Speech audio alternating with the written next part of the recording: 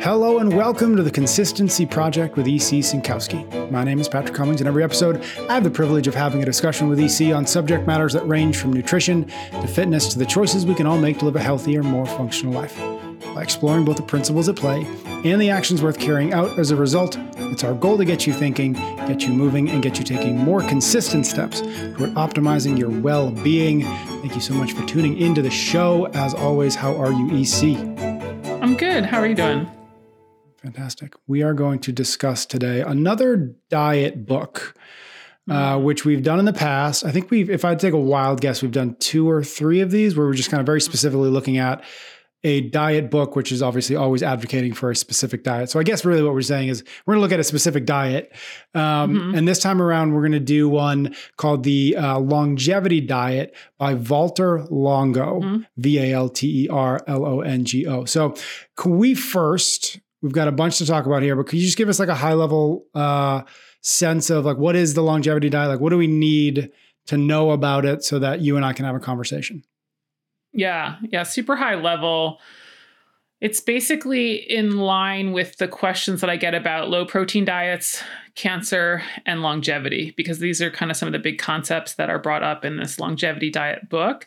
And, a very high level, like most other books that we've discussed or other diets that we've discussed, there are some things that I agree with. Generally, these statements are the ones that fall in line with my 10 principles of nutrition. And then there's some statements or conclusions that are just completely wrong, and this book is no different. There were times I was like, yes, exactly. This is awesome. And then woven right next to sentences where I was just thinking, huh? So hopefully with this podcast, we're not going to do kind of a blow by blow of the book, just getting a little bit more into the specifics around the recommendations I disagree with. But maybe we should start with kind of just a general overview briefly to get on the same page.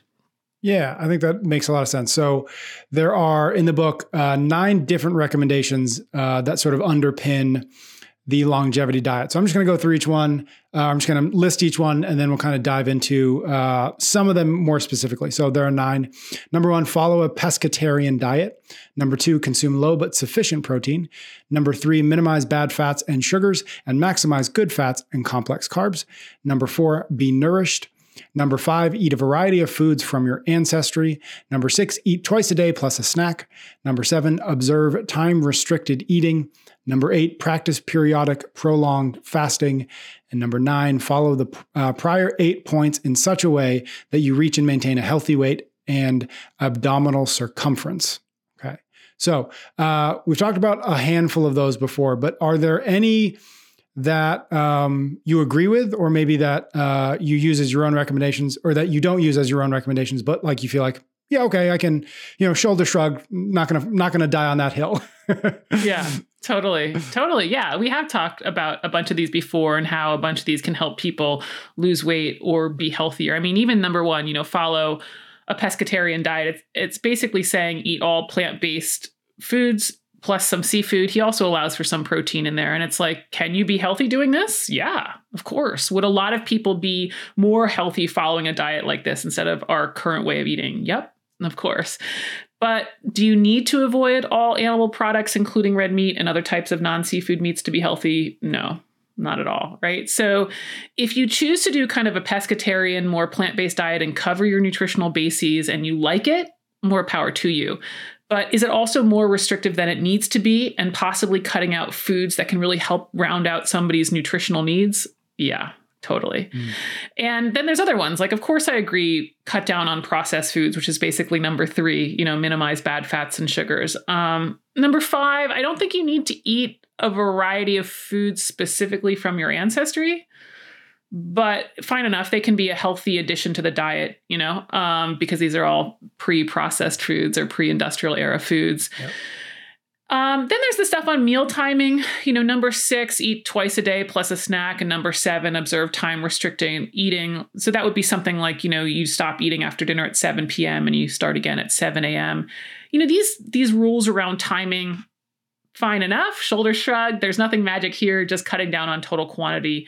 Do you have to do it that way? No, but a lot of these things that are like stop eating after 7 p.m. or don't snack are just ways that people stop all this mindless eating and snacking that ends up adding up to a lot of calories in the diet. So I feel like a lot of these are fine enough in the sense that they just push people towards eating better quality and quantity. I don't think all the specifics are necessary, but the underlying ideas and principles, yeah, that's what they're getting people towards. And again, shoulder shrug, fine enough.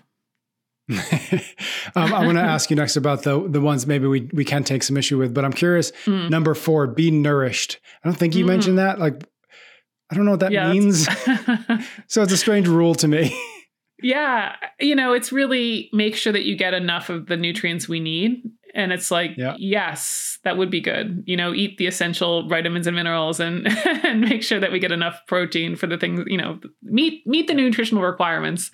Yeah. Yeah. So again, don't take issue with that. That's fine. But it's also a pretty obvious one, right? Yeah, right. Exactly. It says something, but it says nothing at the same time.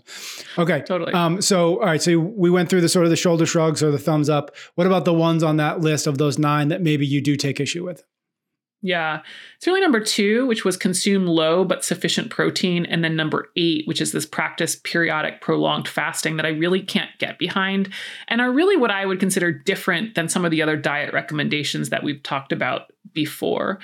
So the recommended low but sufficient protein level by Longo is basically less than or up to our recommended dietary allowance or RDA, which is about 0.4 grams per pound. And so he actually gives the range in the book of 0.31 to 0.36 grams of protein per pound of body weight a day. And so this means if somebody weighs 130 pounds, we're looking at like 40 to 47 grams of protein. Just by way of comparison to my 0.7 grams per pound level that I recommend, that person on my recommendations would be eating over double that, 91 grams of protein. So obviously don't really agree there. And then this number 8, this prolonged fasting, basically it's twice a year for a period of 5 days. The recommendation is that people should consume a relatively high calorie fasting mimicking diet, aka FMD, which now there's a product to go along with this called Prolon, where people can buy these pre-made shakes and foods for this 5-day, we'll call it a quasi-fast. Of course, there's a $190 a month subscription for you to do that. Now, I will say in the book, he makes it very clear he doesn't draw direct profit off of these products or even the book sales. He says that goes into funding his research. So that is cool. But still, there's this product to go along with this fast. And Prolon is really marketed towards otherwise healthy individuals and is marketed as, quote, the ultimate reset and renewal for vibrance and vitality and to support cellular health, whatever that means. I mean, this is classic nutrition marketing gobbledygook. Mm-hmm.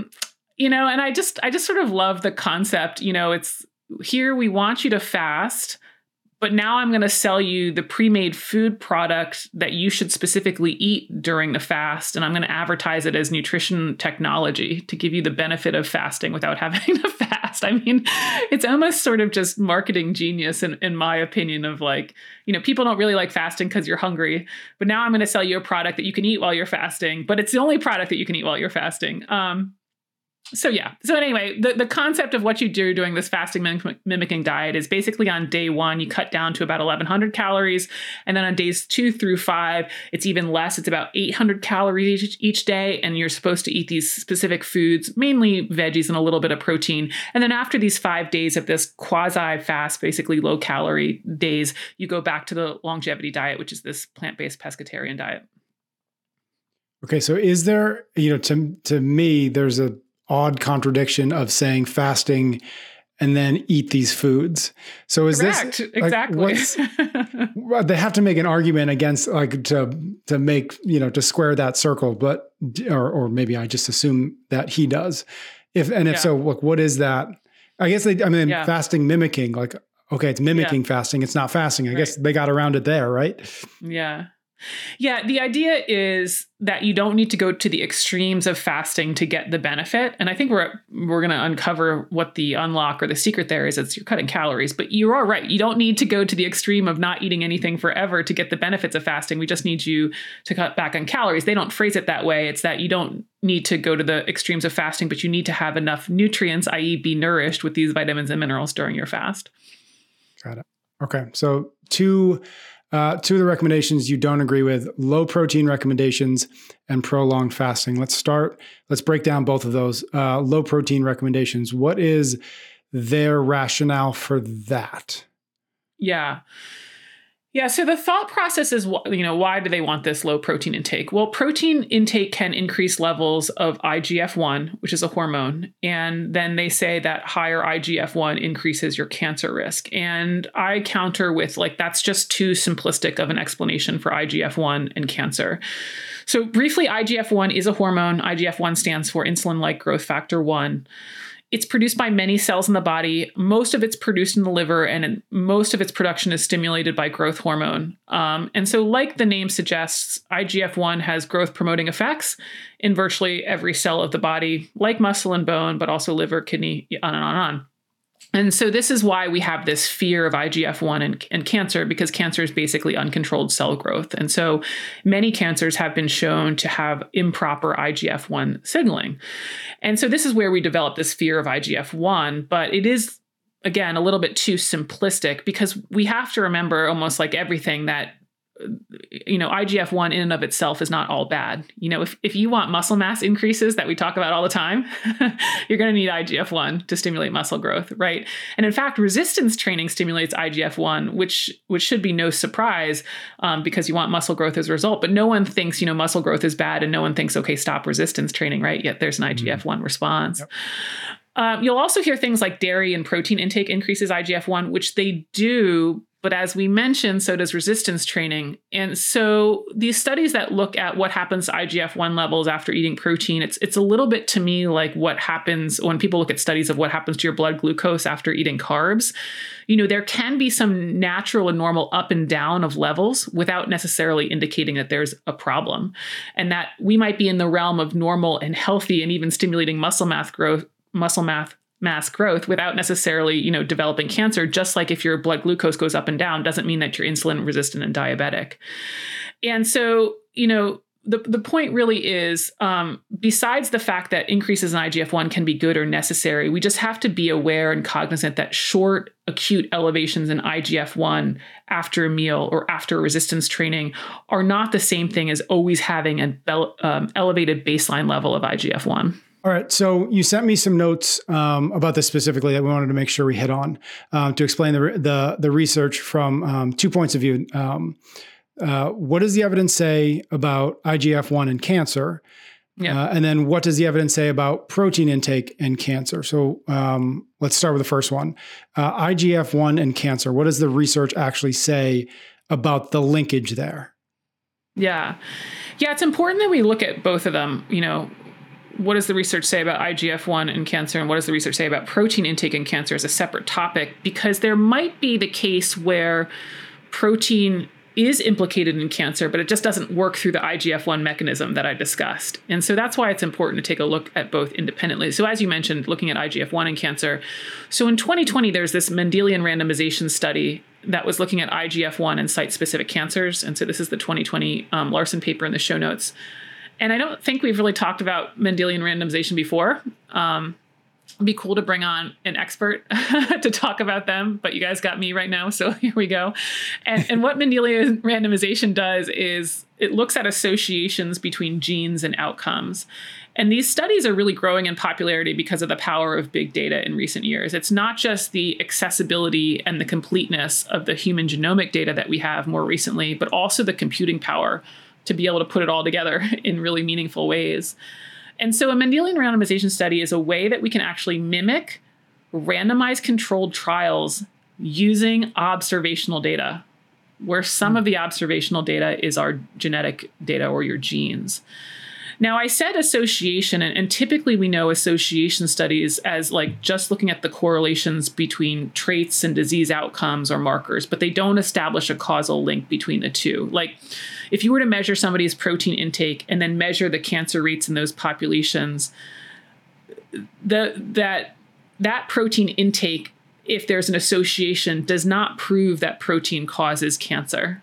It just tells us that there's some characteristic about the people eating the higher protein. There's something in there related to the development of cancer. It may be something like the higher protein eaters, they actually are eating more processed meat. And maybe it's other factors in the processed meat, like we talked about with nitrates. Maybe it's that's more related to the cancer development than just protein in and of itself. And so this is why we always hear that phrase, correlation does not equal causation. And these association studies typically don't tell us the cause. But when we look at association and Mendelian randomization studies, they're different because you want to think about it as it's like a randomized controlled trial because of the way that we inherit genes. So we inherit genes at random. We receive one of the two copies from our parent gene randomly. And so you can think about this as though you're getting randomly assigned a treatment in a randomized controlled trial. And then all of the other things that would be confounding factors, like whether or not the person exercises or whether or not the person has high protein or whether or not the person, has a lot of processed meat in the diet, all of those are also going to randomly distribute across people who have the gene and who don't have the gene, such that now any association between the gene and the outcome would suggest that the gene has a causal role. So that's a lot of science there. But in this Mendelian randomization study, they looked at 14 different cancers. Some of them, the more common ones like colon and prostate and breast, but 14 different ones.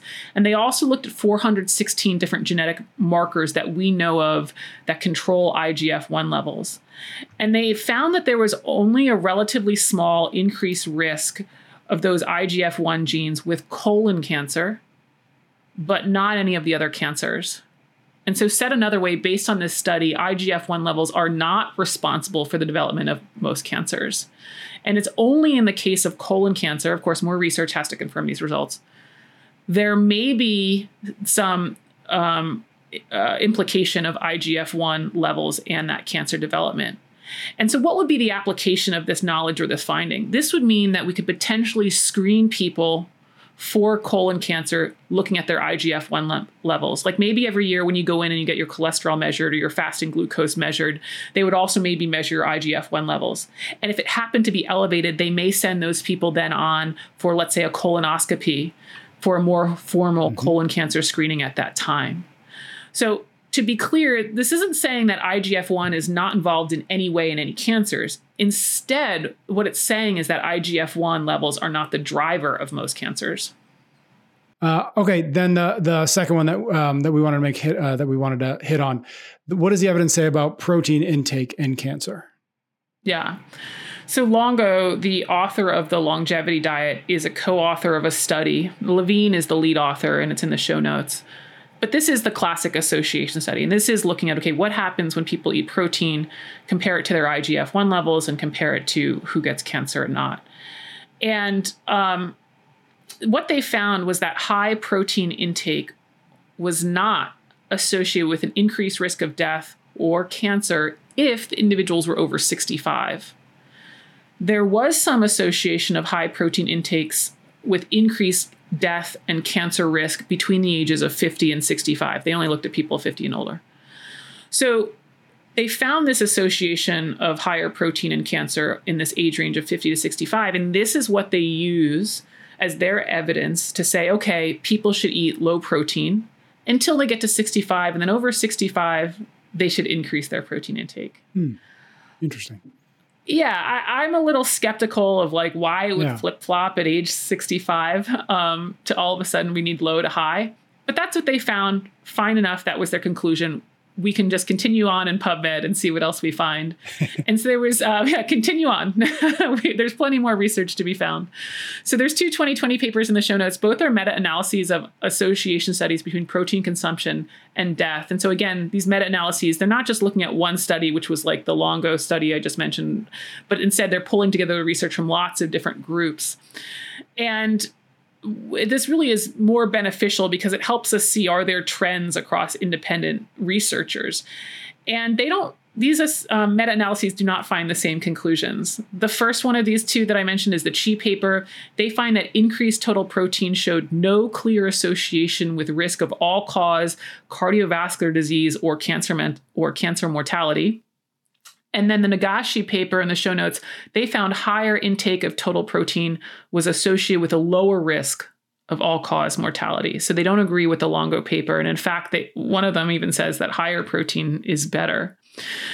These are association studies. They come with all the same issues that we typically talk about with association studies. Correlation does not equal causation. But what's interesting is that their findings are not consistent with Longo's findings, right? And it's also looking at a greater number of studies.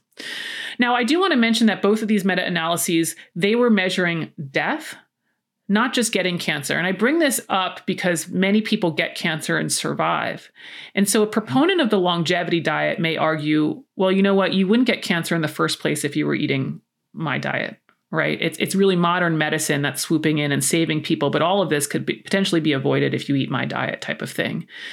And I would just counter that and say, the whole premise of the longevity diet is looking at how long you live. And so certainly death is a relevant marker of interest. Now, if you wanted to get into the weeds of, okay, what increases the risk of just getting cancer, that would be a very long podcast on its own right, because we'd have to be looking at each different cancer individually, as well as each different type of protein from soy to animal to plant-based. And I'm going to tell you, it's kind of all over the place. And really the only place that we see a consistent trend is with the processed or red meat and colon cancer, which we've discussed. And of course, the context of all that, we have a whole podcast for. So basically, I don't agree that there is evidence to suggest a consistent association between low protein diets and decreasing cancer risk or longevity. And really, we have evidence of the contrast, not just the studies I mentioned, but think about it this way. This is what I love from my fitness-minded group. We see that muscle mass is associated with longevity. Mm-hmm. And things like sarcopenia is associated with mortality. So that natural loss of muscle mass as we age. And again, of course, these are associations and limitations, but we just have to start kind of looking at the whole picture and looking at where we see trends and all of that stuff. And really, it's people who have active and vibrant lives and are eating enough protein to support that is where we tend to see more of a longevity outcome than not. Okay, so that was your arguments against the low protein element of the longevity diet. The other one we wanted to make sure we hit on was your thoughts, your arguments against the prolonged fasting. And I think you said it was like a 5-day. Remind me of the time frame. Is it like once a year, once a month? What was Twice a year. Twice a year. Okay. So what are your thoughts on that, arguments against that? Yeah. So from what I can see, Longo has 6 different clinical trials with humans using the fasting mimicking diet, which is pretty cool that he's putting his methods to the test for sure. I appreciate the effort and difficulty of doing clinical research but the problem is, I would say that none of them show that this fasting mimicking diet approach is any different than cutting calories, which we sort of alluded to earlier in the podcast. And so it's like, people go on this fasting mimicking diet and they might lose weight or some markers change favorably. Maybe their fasting glucose decreases, maybe their triglycerides decrease. But that's exactly what happens when somebody cuts calories as well. And one of these studies, these clinical trials for the fasting mimicking diet did look at autoimmunity, and they found that, there were some quality of life improvements. We actually talked about this in our autoimmune protocol diet podcast, where we have to be cognizant of the idea that when people eat the right quality and quantity, their quality of life can improve in the sense they might feel better, but a disease progression might not change. And so that was sort of the same thing here, that, it's like people might be feeling better, but that doesn't necessarily mean that their autoimmunity has been reversed. So again, I don't see anything in the trials that indicate the fasting mimicking diet is doing something above and beyond cutting calories, because they don't actually compare it to a diet of similar caloric deficit. They just compare it to kind of a baseline diet of what people are eating. And the other thing about kind of the evidence that he uses for these periods of prolonged fasting, this happens in the clinical trials in PubMed, but as well as the evidence in the book, is he often cites animal or microorganism studies, like looking at what happens to mice, looking at what happens to yeast. And he uses this as sort of I don't know, to bolster his opinion about nutrition. And it's just really important not to extrapolate conclusions from yeast, from mice to animals. From yeast or from mice to humans for a number of reasons. I think what gets confusing is a lot of times when we talk about animal studies, we hear how similar our DNA is. It kind of depends on which animal we want to talk about. But oftentimes you're going to hear something like, we're like 90% like a mouse or something like that. And it's true. A lot of our DNA does overlap. But one of the things I like to counter with that is between humans, we are 99.9% the same.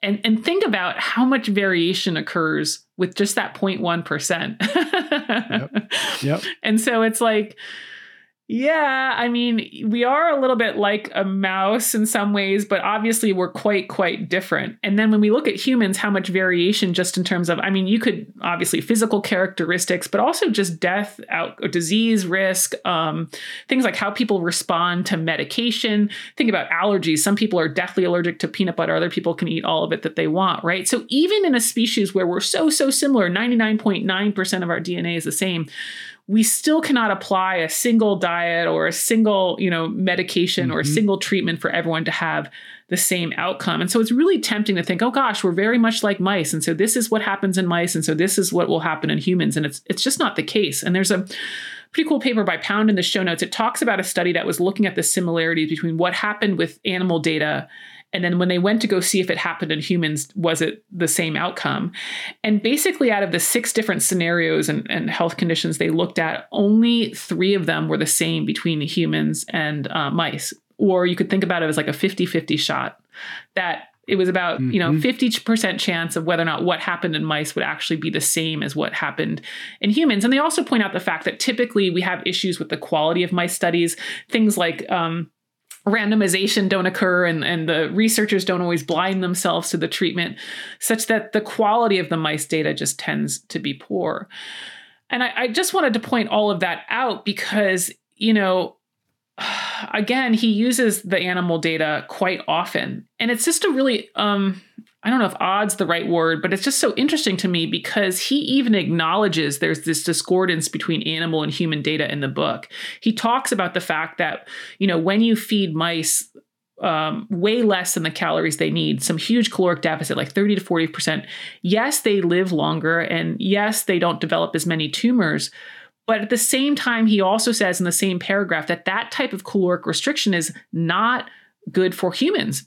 Because as we talked about in our fasting episode, when you're restricting calories by that much, you're probably limiting a bunch of nutrients that you need. You probably aren't getting the nutrients that you need for your immune system to heal wounds, all of these like really basic things. We're not these mice living in germ-free cages that can survive with all of these few nutrients. And so it's just really interesting to me that he uses these animal studies frequently. And again, his PubMed cited work, as well as the book, he acknowledges that we're not animals, but yet it often comes in as some of his ways to kind of bolster his opinion and evidence for his diet. And I just don't think it's there. Do you see, even maybe taking that into account, do you see or have you seen any benefits to prolonged fasting? Right. I remember when you were on Chasing Excellence, Ben was talking about doing a 3 or 4 day fast and some of the reasons why he wanted to do it. I don't think he's done it since then, but like, are there benefits in your mind? Or does the research say there are any benefits to a prolonged fasting period, like the recommendation of 4 or 5 days? Yeah. I mean, I think first and foremost, if even a quasi fast, these low calorie fasting mimicking diets or a true fast, however you want to go, if that's how you cut calories overall, great. I think fasting, one of the things that I really like about fasting is, I think we've all overeaten. I think we've all had a dinner or a weekend where we just kind of ate more than we need. So I think it's okay to counteract that a bit. It's okay for us. You could say, I think it's more than I think we've all done that. We could be sure certain. We've all done it. We've all eaten too much at some point. So I think it's okay to have these periods where we don't eat quite as much, or like we go through periods of hunger. We're pretty robust. Of course, I'm not talking about true starvation, but you know what I mean? Like, it's okay to miss a meal or something like that. But I just really always have to keep hammering that this is not operating in a way that's different from cutting calories. And that's just really my big thing. If you love it for that reason, great. It's not doing anything different. The book, though, implies it is doing something different. He recommends this sort of, fasting mimicking approach twice a year or something like that. I'm going to tell you that doing like 30 to 50% caloric deficit for 10 days out of the year for an otherwise healthy individual, and even in a sick individual, is not going to do anything significant.